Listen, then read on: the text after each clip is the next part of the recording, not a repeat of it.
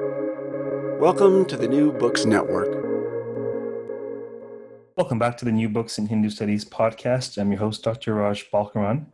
I have the pleasure today of speaking with Dr. Arti Dhand, who is Associate Professor in the Department for the Study of Religion at the University of Toronto. Hello, Arti, and welcome to the program. Hi, Raj. This isn't our first rodeo, is it? No, it isn't, and thank you so much for having me on the podcast. My pleasure. Unlike the vast majority of guests who have no idea what they're signing up for, we've never met before, we may have had one conversation. Arti was one of my undergraduate teachers at the University of Toronto, and we've stayed in touch throughout this time. So we've had a number of opportunities to talk about research and pedagogy. Yes, our association goes back a long way. Yes, indeed. You've been scarred by me for many, many years, a decade and a half, I believe. Yes, it's so wretched. If it wasn't for her overbearing influence, I never would have gone down this ridiculously non-practical path of Hindu studies. So you can blame her for that. Yeah, that's right. And speaking of not being our first rodeo, we also have ties to what is called Cowtown, Calgary, the city of Calgary. We do indeed, yes. I did my undergraduate work there as well as my master's. I remember it fondly, especially now landlocked as we are in Toronto. It's, nostalgia for the hills. Indeed. Sometimes we just want to run for the hills, and the mountains are just, they're breathtaking. I had quite the adventure there, both academically and sociologically. I fondly remember the University of Calgary, my time there. We are in keeping with recent interviews of New Books in Hindu Studies. We're having conversations with folks who are doing interesting things in the field, and this podcast is more and more becoming new developments, new trends in Hindu studies, especially in this burgeoning digital age of ours. And it is for that reason that I invited Arti onto this podcast. Before we talk about maybe some of the developments that will no doubt excite and entice you all, maybe let's have a brief sense of Arti, where you come from in terms of your research and your interests.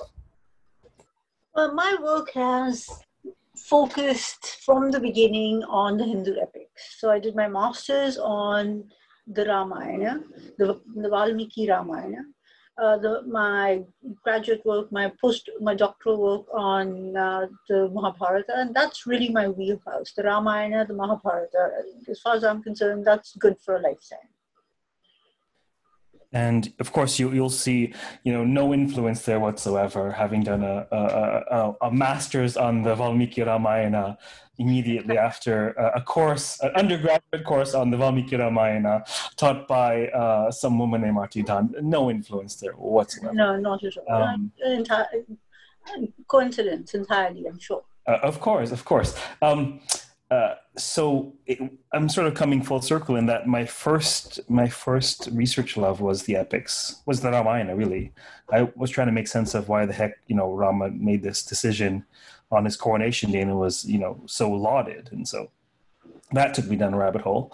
And then I ended up looking at the Devi Mahatmya and the Puranas, and now I'm sort of coming full circle in that I'm returning more actively to the Mahabharata, which will probably be the topic of this next book project.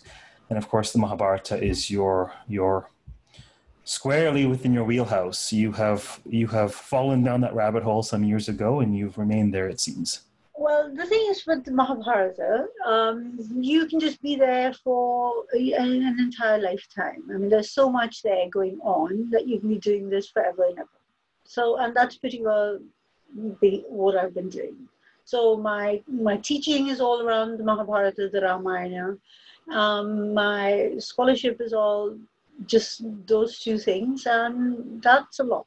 I mean, that for me, that's pretty well, the Mahabharata, well, both of these texts invariably invite us to talk about other things. To do the Mahabharata properly, you have to look at antecedent literature. You have to anticipate where we go further into the Puranas, etc. So it's right there in the middle, the Ramayana as well. So, again, and then these are such important texts in terms of the transition of Hinduism, the transition of ideas, the evolution of ideas from one style of religious practice to another, that they're so replete with new ideas that there's no possibility of ever running out of things to think about. It's quite literally inexhaustible with respect to relevance and nuance, and that's a theme that comes up whenever we read a great work of literature, and certainly the Mahabharata is so vast, so ornate. The other thing with the Mahabharata is you get partway through and then you forget what happened earlier. And so, it's quite often it's literally the thing that you're reading it anew, and you're reading it anew because you forgot it. And then you get a little further and then you forgot what came before. And then so it's just always that experience of encountering the text anew every time. So could you maybe touch upon your, I believe, 2008 SUNY publication on the Mahabharata? Could you tell us what it was about? Well, in that work, I was looking at the construction of gender in the Mahabharata. So it really arose from unhappiness in terms of my understanding of how gender relationships are constructed. And I felt that I hadn't grasped. I felt that gender relationships needed to be situated within the larger context of religion, and I wasn't happy with what there was. So started looking at that, and so the work is really about particularly focuses on the very bifurcated perception of women. So on the one hand, you have women lauded as great goddesses, etc., and on the other, entirely derided even as seductresses, or as being in various ways unequal to men. So what's at issue there? Those were some of the questions that I was looking at. Fascinating work. We'll post the link to it in this podcast. Woman is Sage, Woman is Fire, I believe, Yes. is the title. Part of the reason I know it fairly well is that Arti does something I think that's really important, in that when she's looking at the epic, she actually employs terms from the epic itself to think about religion, specifically Parvati and Nivriti. And these ideologies, and I actually found that quite useful, and it's something that ended up informing the way in which I looked at Puranic materials. Yeah, thanks. Actually, there are a few scholars who've been working with those categories, and I thought Greg Bailey, for example. So I felt it was really important to draw from. All of us, this is what we try to do, is to draw from the text rather than read into it. And so, and those categories just made intuitive sense to me in trying to interpret the data that I found there. So one way of understanding why there were these different perceptions of women, if we approach it from the angle of Nivriti and Pravriti, a lot of that made sense. Yeah, Greg Bailey has been an important influence. He, before I was born, he was pointing out in the Markandeya Purana, and ended up being a cornerstone of this last book that I was working on, looking at the extent to which Parvati may be the ethos of the entire Purana. So really fascinating, nerdy things. We may not go down those rabbit holes in this moment, so that we can keep this as accessible as possible. You're obviously in love with the epics, and you obviously enjoy what you do. Could you tell us a little bit about, how did that come about? Like, was there an aha moment? Was there an episode that drove you mad? Like where was the genesis of this fascination and study of the epics? Well, it was pretty well an accident.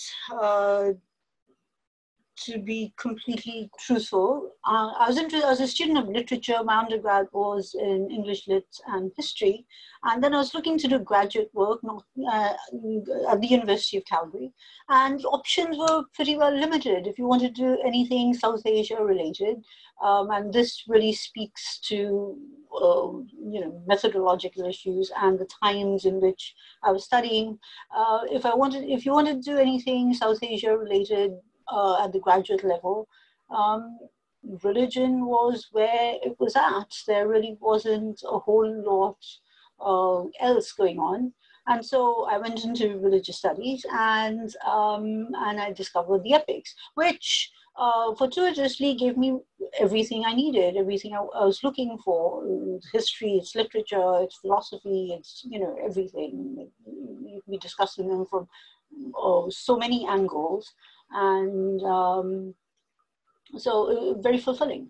And the stories, inexhaustible stories. And so how can you go wrong? Yeah, we've had the opportunity to interact while I studied with you, and then audited some courses, and then as colleagues in more recent years. And I don't think I've ever systematically, found out sort of like, okay, so how did it start for you?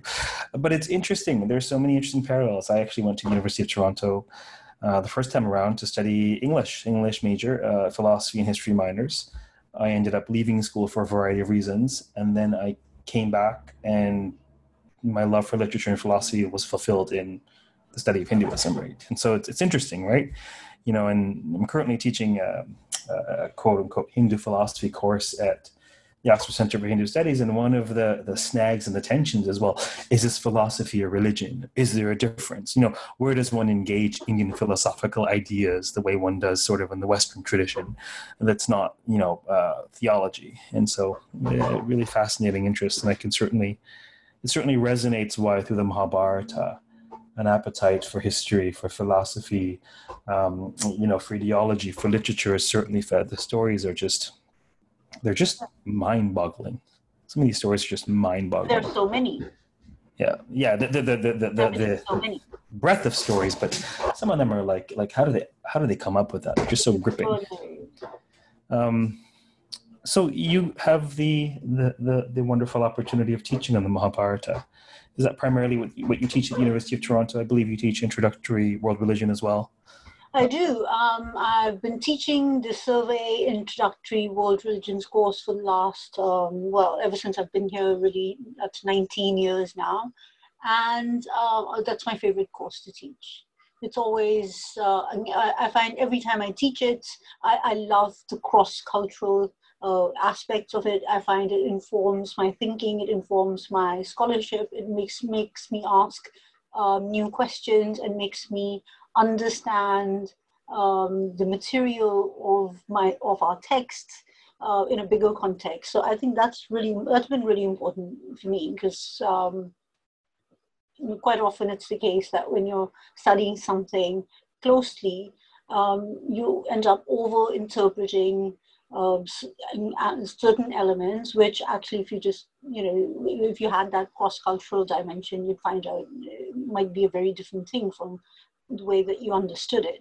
So I love the introductory course, the world religions course, and I love engaging with very young students, undergraduates, first-year students, who come in there with these sparkly, bright eyes full of, interesting questions, and some of them are super bright. So I've had a great experience. It's an energizing experience for me. I've had very good experience with that course. That's fantastic.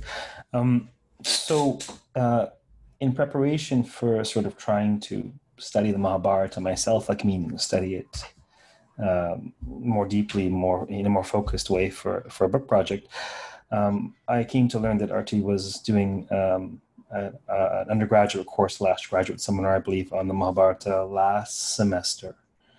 And so I decided to audit the course and get back into that headspace. And then halfway through the course, we weren't able to meet live anymore, were we? Right now, we're currently on Zoom, and this isn't your first Zoom rodeo either. But tell us, as an educator, associate professor at the University of Toronto, can you tell us a bit about the journey of how the pandemic has affected teaching? Well, I mean, these are interesting times for sure, and I'm finding it more challenging than some of my more technologically skilled colleagues.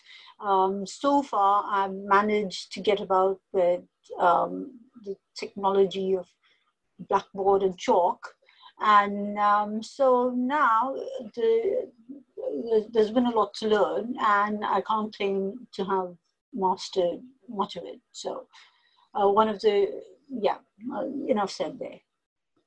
And so for the fall semester, which really I guess is less than a month away, come to think of it, what's the plan at your department? What will education look like? I think it's evolving. To begin with, there was some hope that we would be able to be in classrooms. So many of us committed to dual delivery, so we'd partly be in class and partly doing things online. And now it seems it's almost certain it's all going to be online. So I'm petrified and, taking it a few minutes at a time in terms of trying to prepare or trying to absorb learning on how to do this, which is a new, it's new for all of us. It's challenging. Yeah, it's, I can relate, at least maybe 3 or 4 years ago, I have this very strange circuitous path in that I was online teaching. I've done continuing studies for quite some time, maybe 10 years now, but I was teaching online in 2017, I think I started, and I was kind of floundering and lost but I kept with it because I felt that this was important, and this was kind of this indulgence outside of my research and my formal academic path. And then all of a sudden, the pandemic sent the world upside down, and now academics are sort of knocking on my door and saying, that online teaching thing that you were doing, how do you do that? I believe I'm one of those. And it's not my intention to out you, but I'm saying it's interesting. I'm happy to be outed on that. And you know me for many years to be a techno dunce. In fact, one of my experiences in the world religions class, the first year class, is sometimes I can't get the projector on, and so all these students will jump up and assist me in what's fairly simple technology from the bigger scheme of things. So I wear that hat, techno dunce. So techno dunce, I guess, for every action there's an equal and opposite reaction. So for somebody who's actually grappling with the Mahabharata with some success, the price to pay for that. I swear that's easier, at least for me. The price one pays for that is, practical things evade you. It's understandable. Given the way the world is going in terms of online teaching being a mainstay and even a hallmark of the universities, I'm really excited to talk about an interesting development that has come about in recent weeks. And that development is a podcast. Yes, thank you. So rumor has it that you have created a podcast. Tell us about it. Well, I'll tell you how it started, I guess. I used to have an informal reading circle around my Mahabharata classes. So we'd finish class, and the students who just were fascinated with it would linger on, and then we'd have further discussions around particular stories. And for me, that was the best part of the class, which was the after class. So, and I've been trying to keep it going for many years, off and on. Sometimes there'd be more students, sometimes there'd be, me and one other person. And so podcasts and this came about at the end of last term when we were finishing the course on the Adi Parva, which you were auditing. And when COVID hit, we couldn't continue, and I was forced to do this technological thing, which had been a great barrier up to this point. And it somehow evolved from there, with some encouragement from interested parties such as yourself. Yes, it goes without saying that I personally wholeheartedly endorse the podcast. I mean, from my perspective, it is an entertaining, accessible way to grapple with a very difficult topic for educators, for learners. I mean, continuing studies folks, heritage learners, undergrads, graduate students. It really is an accessible way. But more than that, it is a medium that conforms with these radically transformative times of ours. And for my spidey sense says that within a generation, most experts in the field will have a podcast that their students listen to. That this will actually be, online learning isn't going anywhere, right? Right. No. That seems to be the case for sure. So tell us a bit about, like, what is the scope of the podcast? Like, what do you endeavor to cover in the podcast? Well, I'm actually so hesitant to even say this, but the idea behind it was to start at the beginning and finish at the end, which could take many, many years. And I'm hesitant to say this because once I finish the first volume, I might be dead, who knows? So barring all of that, barring exhaustion, barring just regular life coming in the way, work, etc., I'm going to try to keep it up and finish, do the whole thing, because I think the Mahabharata, our reading of the Mahabharata, access to the Mahabharata is obstructed in a couple of ways, or few ways. First of all, its extraordinary length and complexity, so that's those are givens, but also it's locked in archaic language, and that obstructs us from understanding, from grasping it or accessing it in a fresh way. And then further, it's locked by being understood as a sacred text. And quite often it's the case that the sacred kind of takes the fun out of everything.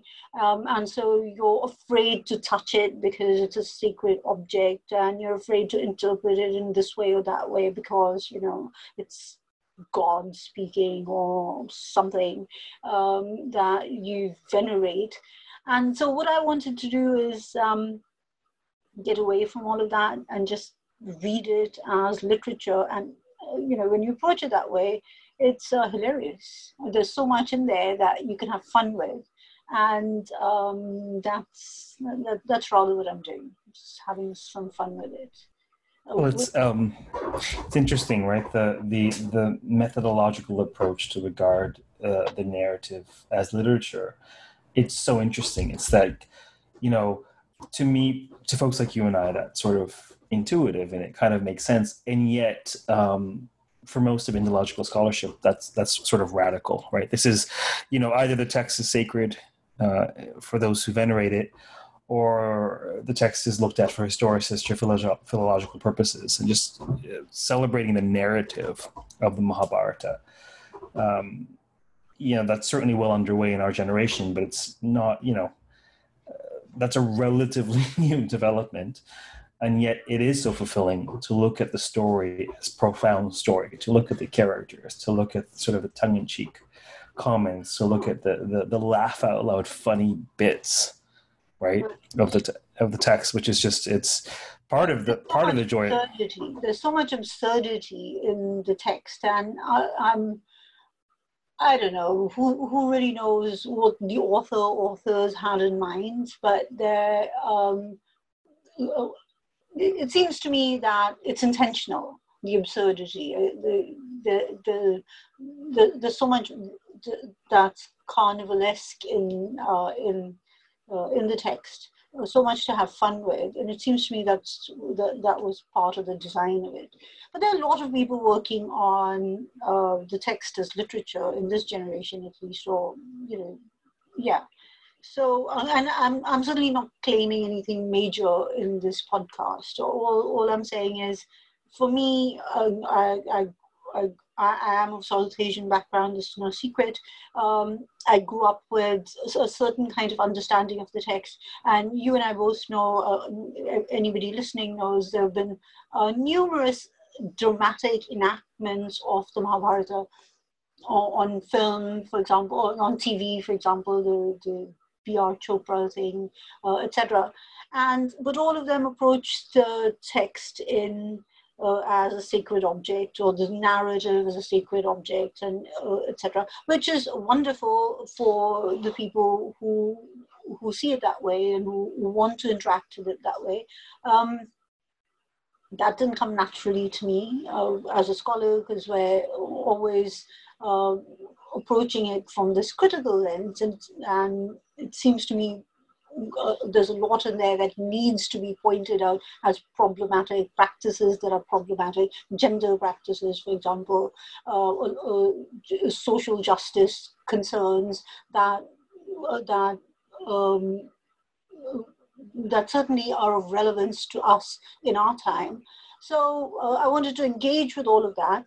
And the way to do it that came naturally for me is to read it as literature, to read it closely as literature, and to see what it has to say. It's a document of the past, or a certain moment in the past, and to engage with it in that spirit.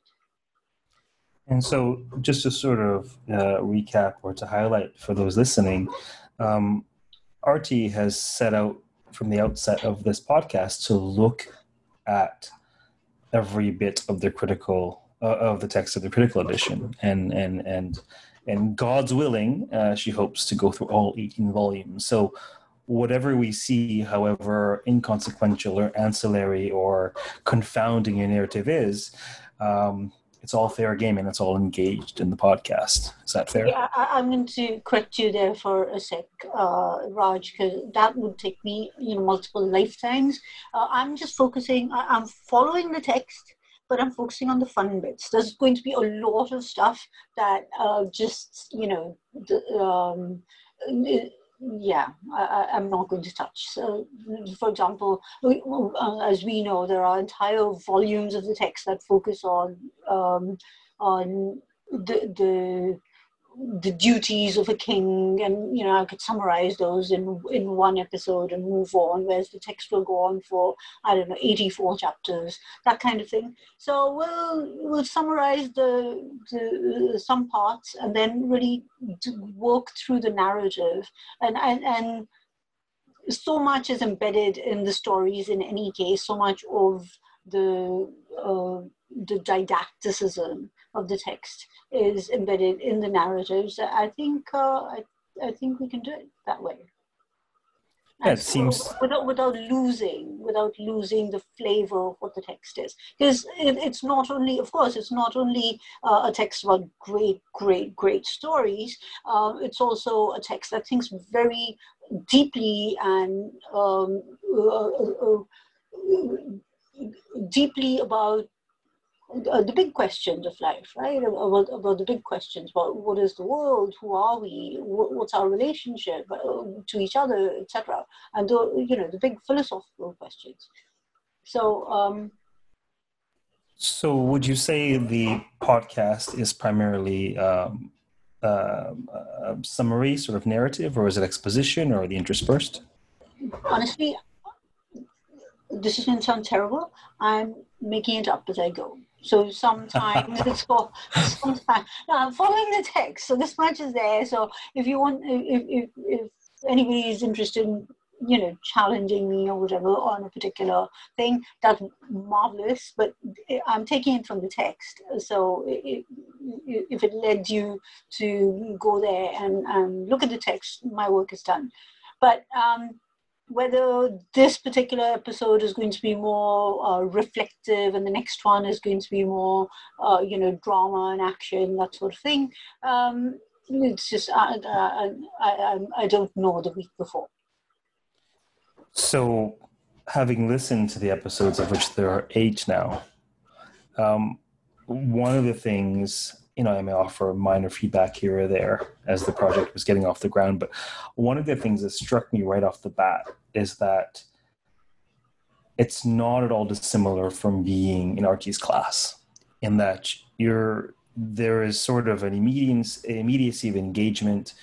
You sort of feel that there is an instructor, a professor, summarizing bits of the text and interspersing, ideas and commentary. And there's sort of, to me, there's an interesting, viable balance of the two, such that for those interested in the narrative, there's more than enough to feed them. And for those of us who study the text, it pans out every once in a while, and then it draws in these broader themes. And really, in addition to it being in a very engaging style, it very much to me feels not dissimilar from sort of the classroom experience. And maybe this is just, you're just doing your thing. It seems like this is you doing your thing. That's what it kind of seems like. That's probably true. I mean, I think I approach classes the same way.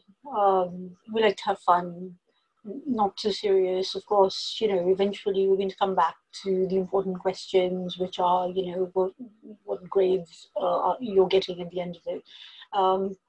But no, that's not the important question, obviously. But we're there to have conversations, and many of these stories, through looking at these stories, facilitate these conversations. Sometimes those conversations will be about history. Sometimes they'll be about philosophical issues. Sometimes they'll be about gender. Sometimes something else. So we're there to have conversations, and the wonderful thing about this literature is it facilitates all sorts of conversations, and that's what we do in class.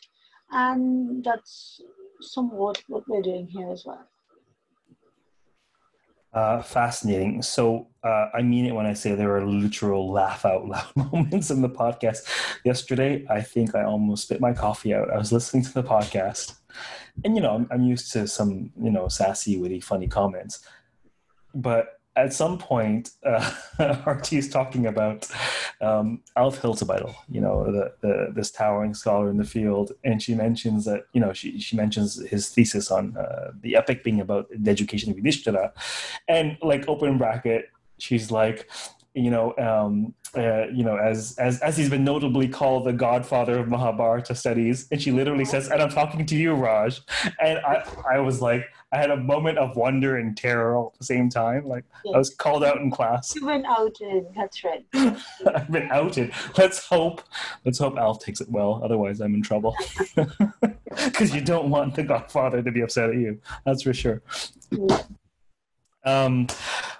So the podcast has, in my opinion, a very useful companion site. It's the Mahabharatapodcast.com. I think you're being very generous right now. It's just a rudimentary companion site. At some point, it might be useful. By the time you hear this podcast, by the time you hear this podcast, it will be useful. Now it's, it lists all the episodes and the summaries, and it's useful in the sense that you can access the audio through the website itself, for folks who may not be on Spotify or use sort of iTunes or what have you. And I believe there will at some point be some resources there. So ignore what was just said. By the time you're listening to this, it could be months or years from now. It's a very useful website, the Mahabharatapodcast.com. Soon to be. That's great. And as I've said, I think it really fits well into the shifting landscape where teachers are really looking for digital tools as they're all floundering to to put together online courses. It's a difficult text. It's a difficult text if you're not a specialist. It's a difficult text if you're a specialist, but it does help to have a little bit of a guided tour, so to speak. Yeah. So I see it as being able to provide just ease the path a bit into understanding it, especially the Adi Parva. You open the text with this great ambition. I get students sometimes who are so excited. They want to read the Mahabharata. They go buy the entire the Voitnan volumes at the very least, and then they start reading, and 5 pages into it, well, your brain melts and leaks out of your ears, and you're like, "What's happening here?" Yes, all your best intentions are left in a little puddle. Right. So I mean, if you have someone who can guide you a little bit through what are the important things, or what to look at first, and how to make sense of because the Mahabharata doesn't make it easy. Adi Parva especially doesn't make it easy. It doesn't connect the dots. It doesn't draw all the connections that ideally you would expect a work of literature to do. So sometimes you have to read it over many times to grasp what's happening, and so the part of the impulse behind putting out the podcast was to make this simpler for students. Fantastic. So for those of you listening, I have been speaking with Dr. Arti Dhand, who is Associate Professor at the Department for the Study of Religion at the University of Toronto. Arti specializes in the epics, and she, like Vyasa, lives in the Mahabharata. Arti has just put out this, in my opinion, super entertaining boon to the field podcast. You can go to the mahabharatapodcast.com, or you can download it at pretty much on any platform where you get podcasts. Arti, it was great chatting with you today. Thank you for appearing on the program. And thank you for the invitation, Raj. It was a real pleasure. And let me say, for anybody listening to the podcast, if you have some comments, questions, thoughts, etc., just write me, and I'm happy to address questions in future episodes, or to take the brickbats as they come, whatever it is. That's fantastic. Tell us where they can reach you for the podcast. You can actually write me right through the website, which is, as you said, the mahabharatapodcast.com, or I have my academic email, which is easily searchable through the University of Toronto. And at the contact page for the website, there is a dedicated Gmail address for the podcast that you can use, or the contact page. Fantastic. So this is kind of meta. You're listening to a podcast that's talking about a podcast, but this is how we roll in the realm of Sanskrit literature, where authors appear in their own works. So I'm your host, Dr. Raj Balkaran. It's been a pleasure talking to Arti Dhand today. Until next time, keep reading and keep listening. Take care.